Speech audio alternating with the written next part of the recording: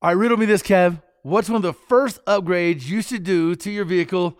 What is it? What do you go for? Well, you might think power, but ultimately, from a smart and safe perspective, definitely the brakes. Yeah, no doubt. Upgraded braking system can really transform a vehicle's performance and honestly give you better peace of mind behind the wheel in any situation. You know, from the track to off-road trails, even the morning commute, every single vehicle deserves performance brakes at an affordable price. And no matter what your vehicle or driving style, PowerStop has complete brake upgrade kits for you. So head to PowerStop.com, fill in your vehicle's information into their easy-to-use brake finder to be matched with complete kits and components that are low dust, noise-free, and feature upgraded stopping power. That's right. You could join the thousands of other drivers that have already transformed their vehicle into a stopping powerhouse today with PowerStop. PowerStop.com, brake upgrades made easy. This episode is brought to you by Shopify. Whether you're selling a little or a lot, Shopify helps you do your thing, however you cha-ching. From the launch your online shop stage, all the way to the we just hit 1 million orders stage. No matter what stage you're in, Shopify's there to help you grow. Sign up for a $1 per month trial period at shopify.com/special offer, all lowercase.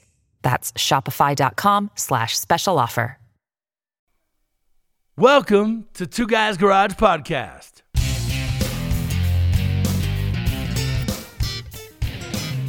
It's the Two Guys Garage Podcast. He is Kevin Bird. I am Willie B. Appreciate your time, man. Today it's all about fluid damper.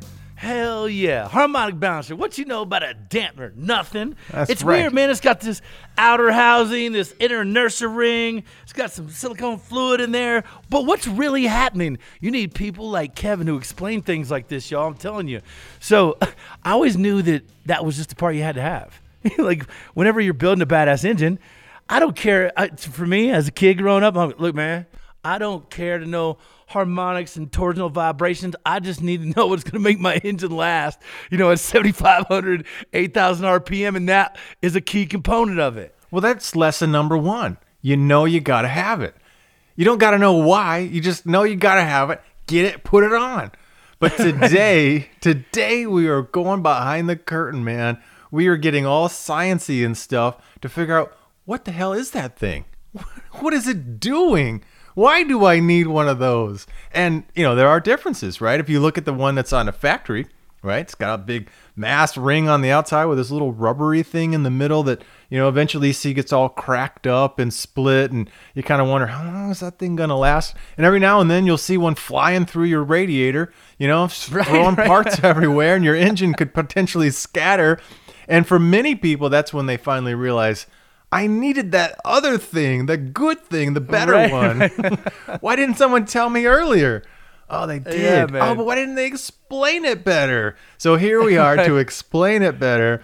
We've got Ivan Snyder III, man, because there's two other great Ivan Snyders, and now we've got the third one here to help with, the science, the mystery, the voodoo behind the harmonic damper, the TVD, the torsional vibration damper, whatever you want to call this piece of magic. The thing that holds our engine together. This little thing on the front is what holds the whole damn thing, Right. Especially as we're making more and more power. Man, we're going to find out what is going on with this. It really is an amazing little device that they have managed to, stick down there on the crankshaft, and it does miraculous things. People, I bet, would just, they're going to get rocked by this podcast because they have no idea how crucial that thing is. To maintain, just the harmonics in your engine, just to be able to spin it like we love, grab those RPMs without things shaking and vibrating apart. It does how it works is critical as you wind that engine up. And a lot of people, how many times have you seen a buddy's car and they've got something off? Whether it's the pulley they mounted on there wrong or whatever they started, and you look down by the harmonic balancer, it's wobbling and vibrating and doing things like, whoa. You might want to look at this, man. Man, I've seen a few of them before. You're like, ooh, that's not right. Well, most people think of it like it's just a pulley because it's got usually the old school V groove, or it's got the serpentine grooves in it to drive your belt. But it's like, no, that's just what's going on the outside. Attached to it. Right. They just kind of integrated that part with this piece of magic. But I think of it like, I think most people have in history lessons somewhere in life have seen those big suspension bridges, way back when, and all of a sudden the wind got up to a certain speed and they start to sway. And they start to sway more, like, one of probably the most famous ones, the Tacoma Narrows Bridge? What was that, out in, Washington? Yeah, it vibrated apart. Yeah. It vibrated apart. The wind was blowing at the right frequency, right? It kind of hit the natural frequency of the bridge. And we're talking about not huge hurricane winds. I don't know, 50, 60 miles an hour. I can't remember what they were at. But something that shouldn't blow a damn bridge off, the face of the earth.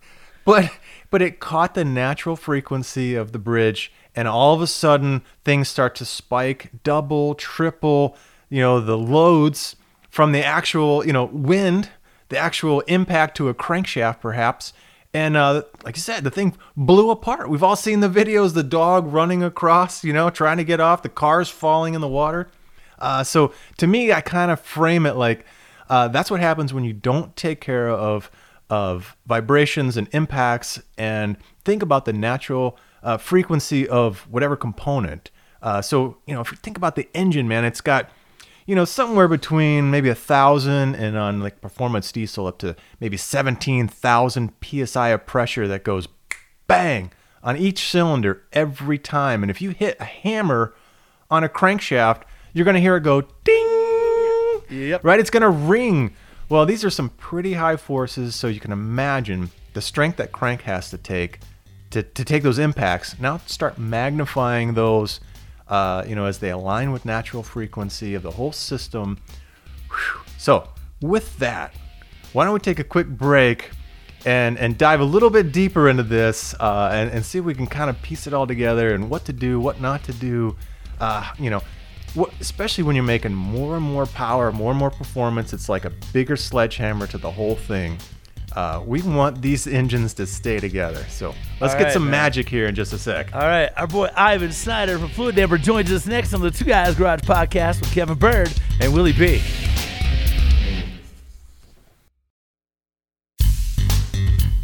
It's the Two Guys Garage Podcast. He is Kevin Bird.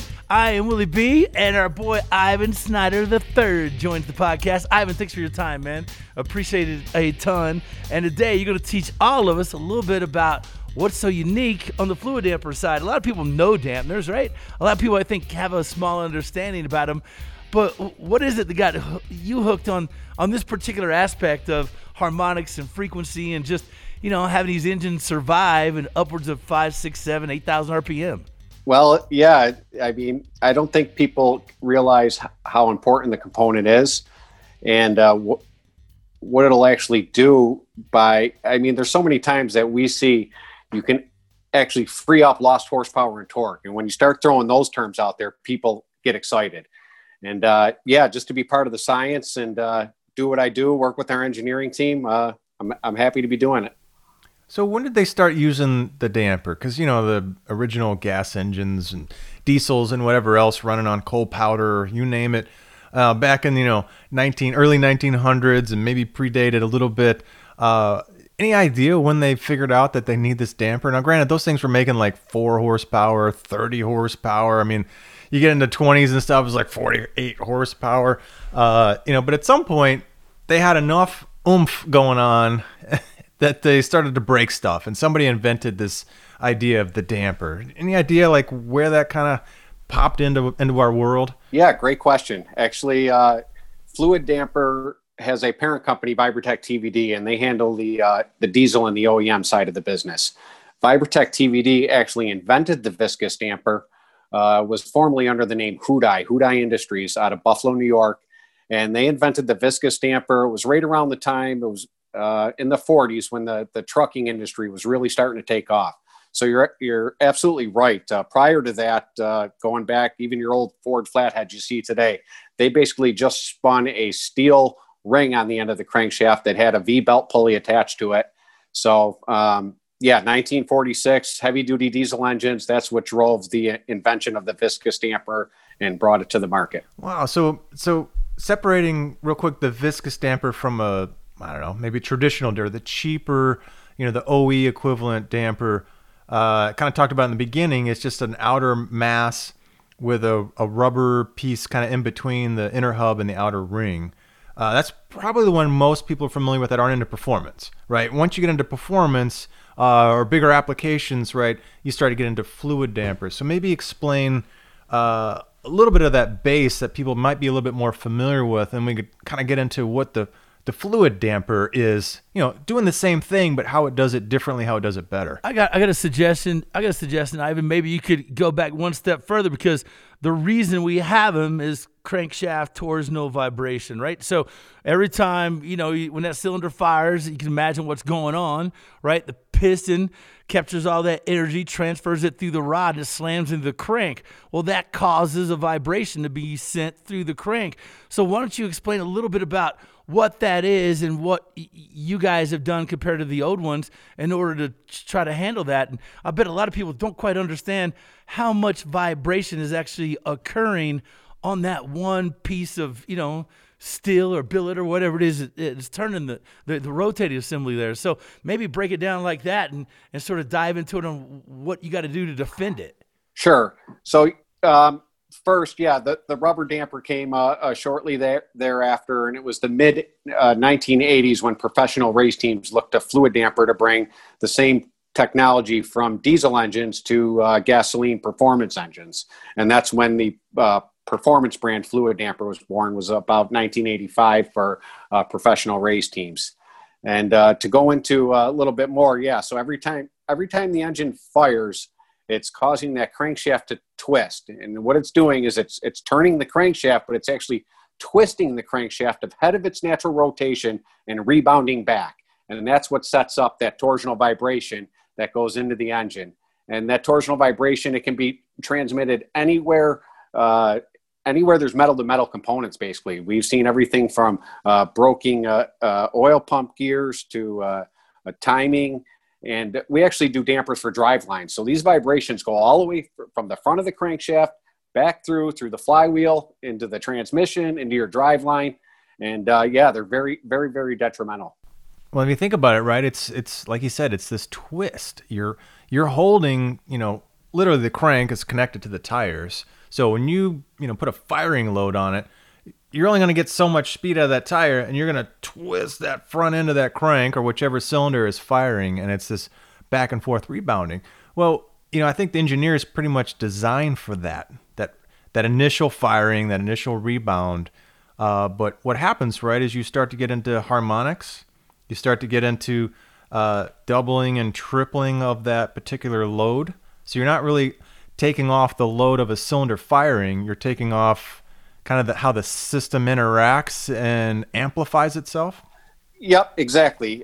So what you're trying to do is you're trying to reduce that crankshaft twist. And the dampers, whether it's a rubber damper, it's trying to reduce that crankshaft twist. So a damper's job is to absorb that twist, that energy, turn that energy into heat, and then dissipate it out through the damper.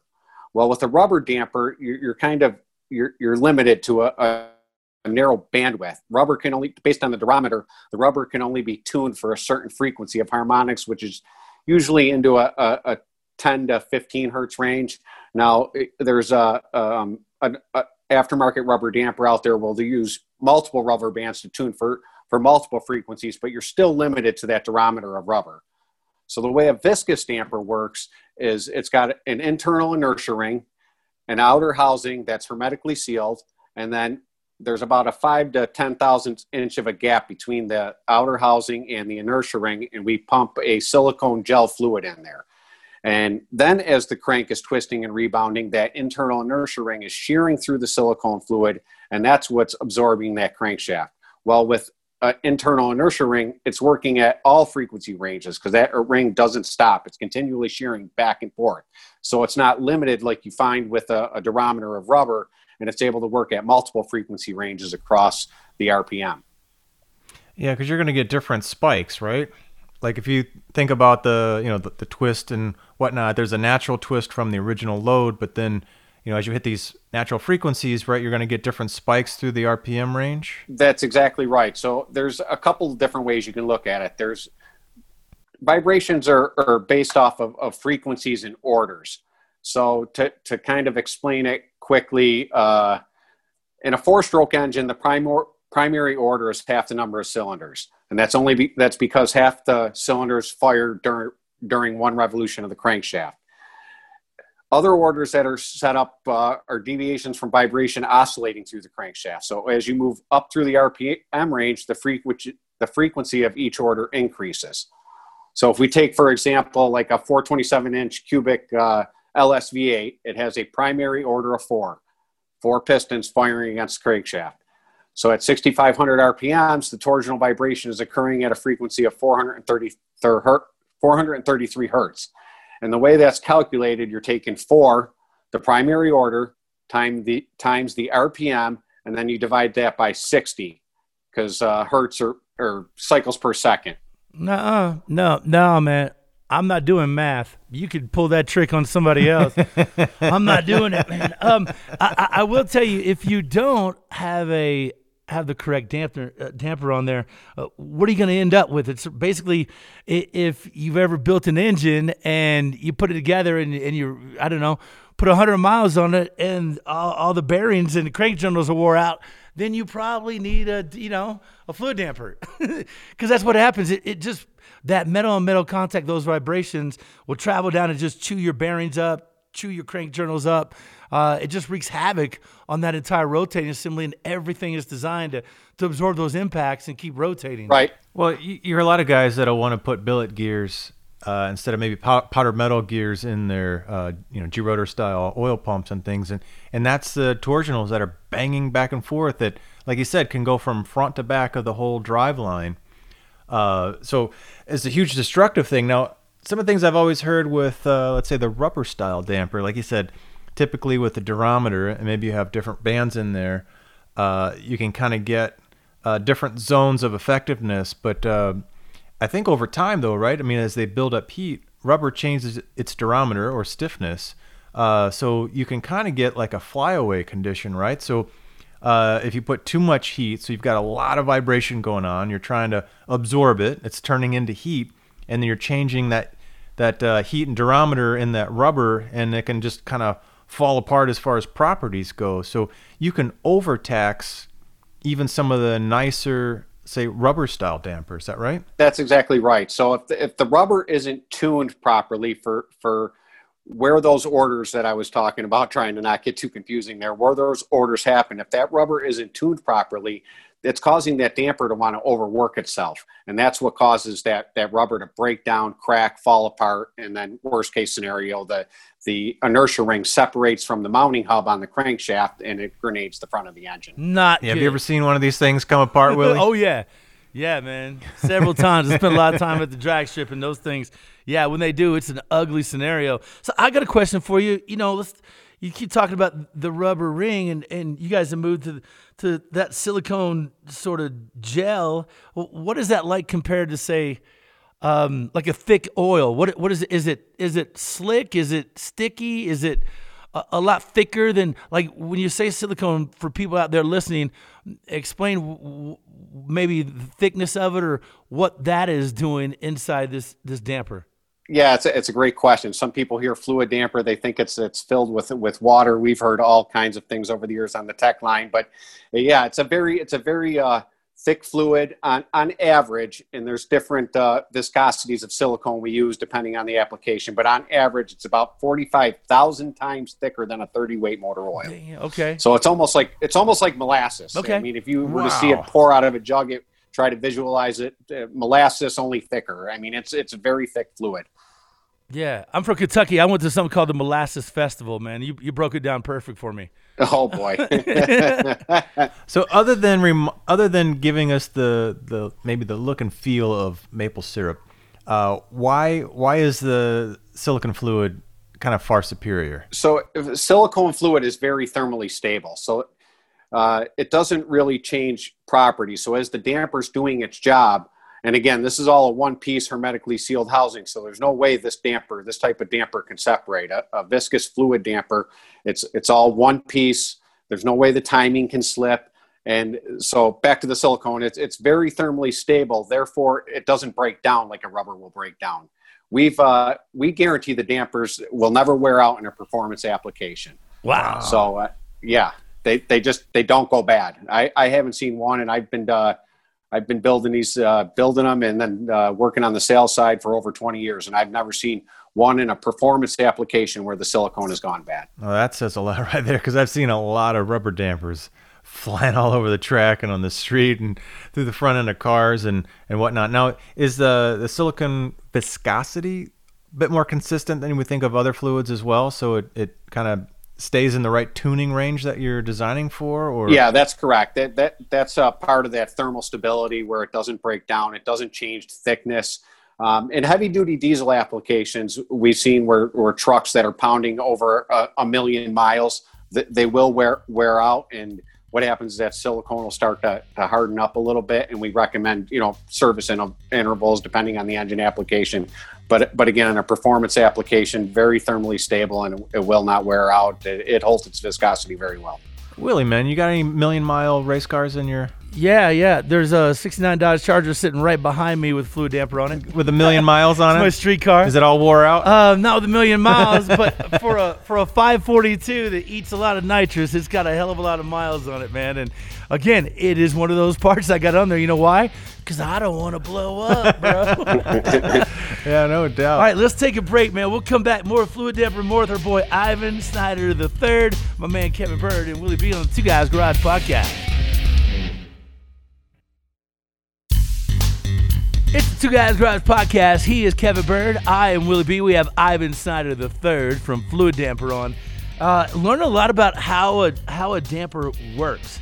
And, you've been able to break it down for us in a lot of ways. What do you think is some of the biggest, most common mistakes people perceive out there about either a harmonic balancer, and what are some of those fail points that you see in these things, compared to, say, a fluid damper, where it really is one of those, pieces and parts that makes a huge impact on what your engine is doing, battling all those frequencies and those vibrations and harmonics that really do occur despite the RPM range you're whipping it in? That's a great question, and the biggest mistake I probably hear or see is lighter. Everyone always thinks lighter is better.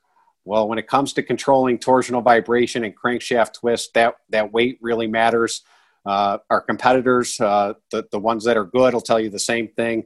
You actually need to have the proper amount of mass on the end of that crankshaft to control the torsional vibration, or you're just going to end up, you're going to break parts and worse off, catastrophic failure, broken crankshaft. Well, if we go back to the bridge, right, the suspension bridge example, right, just from the wind blowing and getting into natural frequency and the thing kind of oscillating and amplitude getting bigger and coming apart. I remember seeing some kind of science shows in the past where they used just a big mass in a spring somewhere underneath the, where you drive, as basically a damper, right? I think all modern suspension bridges kind of have that kind of construction. They have some kind of a spring mass damper underneath to absorb that. And I think that's essentially what's happening here, right? That's exactly right. So bridges, buildings have used different types of dampers. We actually, on our machine shop side, they're not viscous dampers, but we make a component that goes to a damper that actually transports military missiles. So they use dampers in all kinds of different applications for that exact reason. You certainly don't want a bomb going off when you're transporting it somewhere. Yeah. So, if somebody's got a car, whatever, they've got an OE car, and it comes with a rubber style damper on it.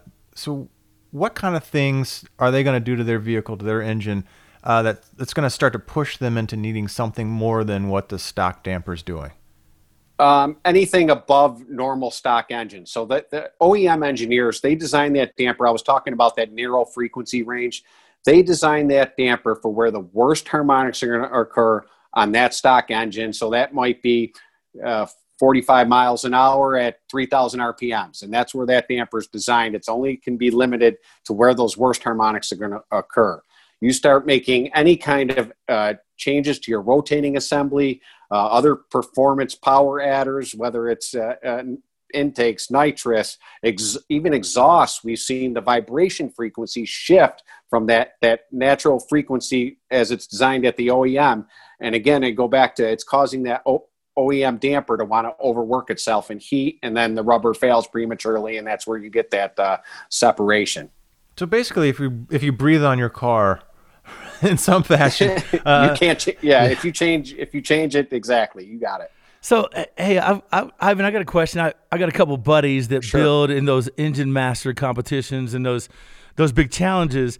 And one of the things I've read both in Hot Rod and talking to a few of my boys that try to do those challenges is that one of the most difficult things in those challenges is the viscous damper sort of development, where that's gone, where it's going, and sort of fighting those harmonics and frequencies when they're really, really trying to milk all this power and performance out of these engines.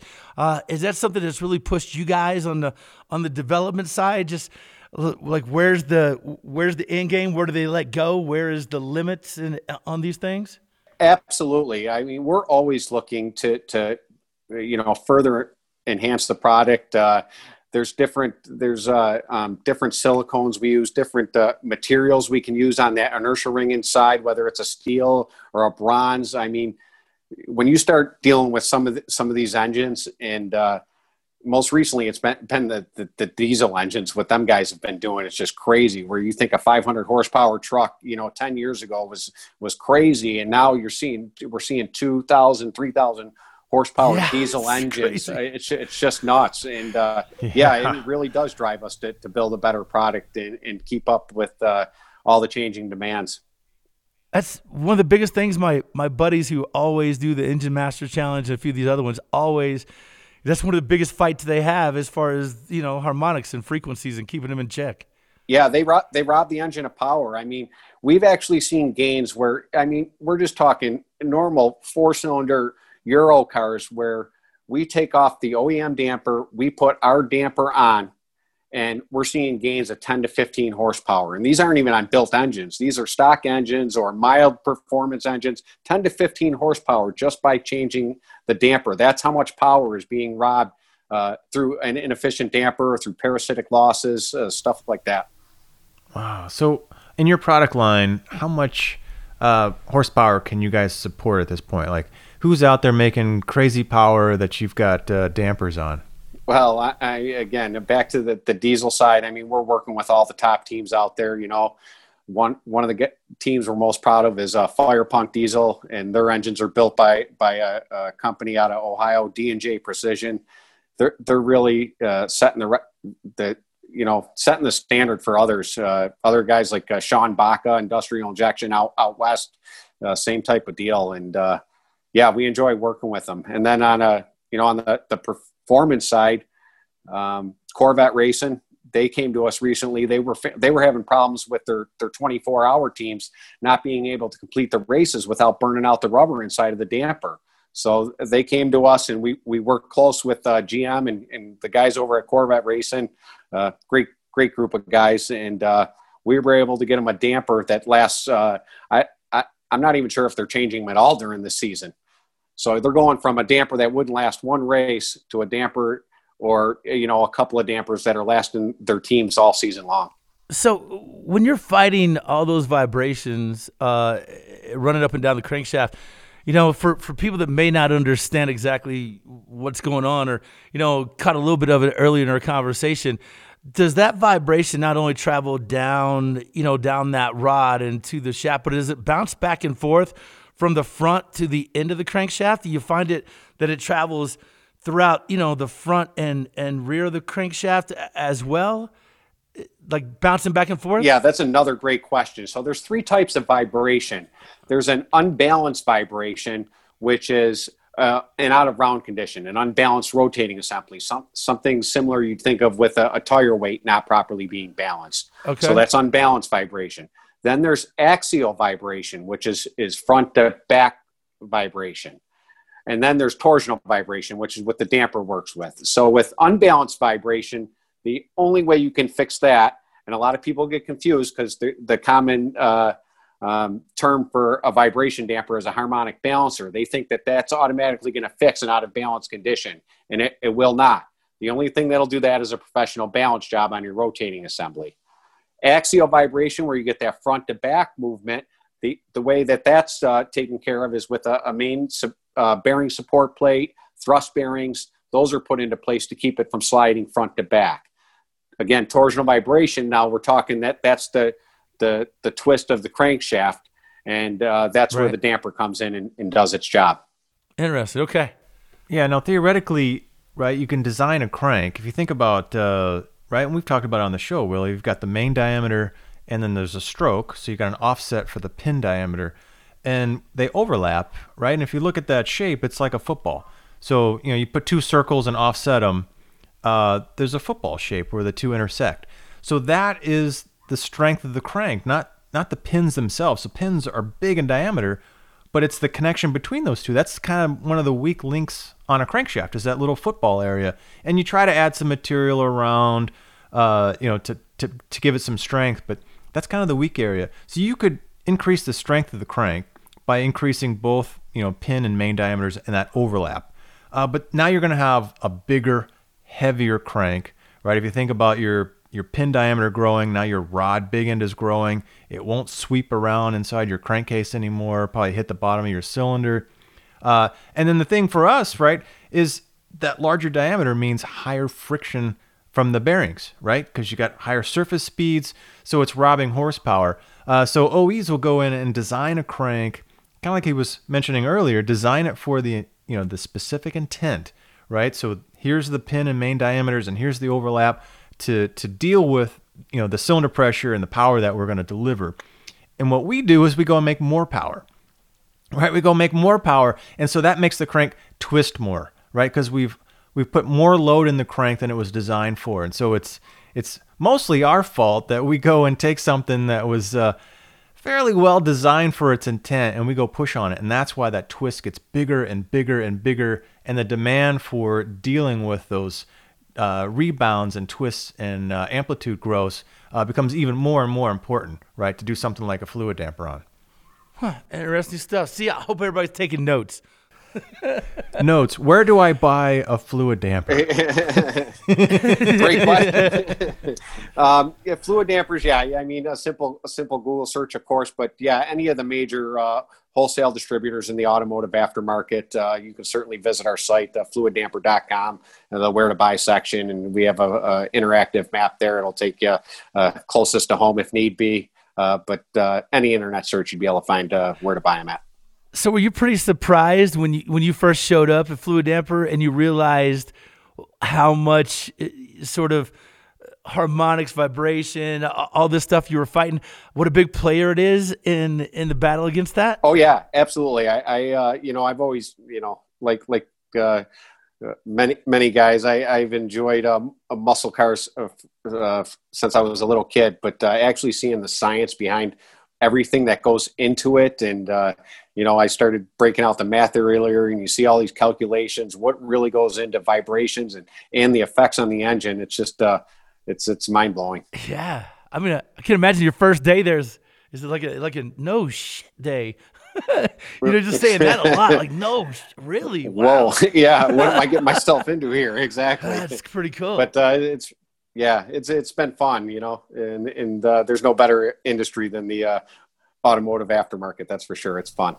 Well, it definitely is one of those parts that looks completely mundane and not like it's doing anything. You're like, what's that round thing doing there? It looks innocent. Yeah, no doubt, man. It's like the bulletproof vest that the cop is wearing. Like meanwhile, it's protecting your ass. Now, getting online, you guys have applications for all kinds of stuff. Do you do like custom stuff? Certain racers might have a configuration or anything like that. Is that an option? It might be. The best thing to do is to contact our tech line, 716-592-5000, for us to discuss it. What we can do, what's really nice, because I was talked about how the fluid damper works at all frequencies. So we're able a lot of times to take what we call our generic damper rings. And what we can do is we'll, we might mount a hub up. It'll fit on a big block Chevy. It'll fit on this application. We can remove that hub and make different hubs to fit different applications, or easily modify existing dampers to make something from scratch. There's so much engineering and testing that's involved. It gets a little more expensive for a one-off damper, but there's a lot of times, like I said, we can make custom applications work. Cool. All right, guys. Yeah, check them out. Fluid Damper, right? Fluid, Fluid, and then AMPR. Forget the E.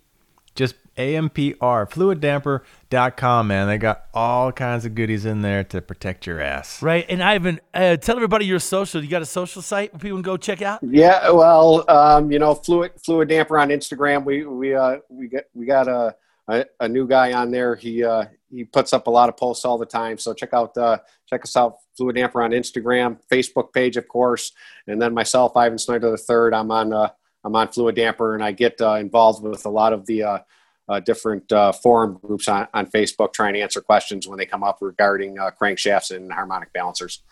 All right, my man, if you ever need a crash test dummy for Mopar fluid dampers, I'm your Huckleberry. I'm just letting you know. All right, we'll talk about that. All right, man. Hey, don't forget about our show, airing weekends on the Motor Trend Network. Episodes also now streaming on Motor Trend On Demand, a great resource to find us.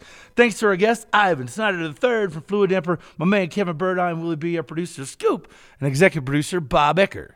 Yeah, and don't forget to check out our website, too, at twoguysgarage.com, and share your thoughts with us on social. We're everywhere, Facebook, Instagram, and Twitter, at Two Guys Garage. Now, the Two Guys Garage podcast is a copyright 2020 Britton Productions Incorporated. All rights reserved. Hey, you think they play Good Vibrations throughout the warehouse all day, every day? They better. Dude, they better. I've been known to sing in the office. Oh, man, that's good stuff, dude. Oh, I feel a little smarter, man. I feel a little smarter. Like, Most the voodoo's kind of like, haze is kind of drifting off a little bit. I see some clarity. Yeah. Here's your clarity. Go buy that, y'all. You're stupid if you don't. Yeah. There you go, man.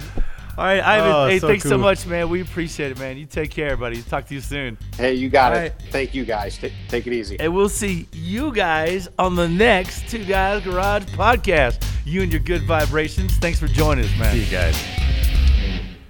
Two Guys Garage podcast is produced by Britton Productions. For more episodes, visit iHeartRadio, Apple Podcasts, Google Podcasts, Stitcher, Spotify, or wherever you listen to your favorite shows.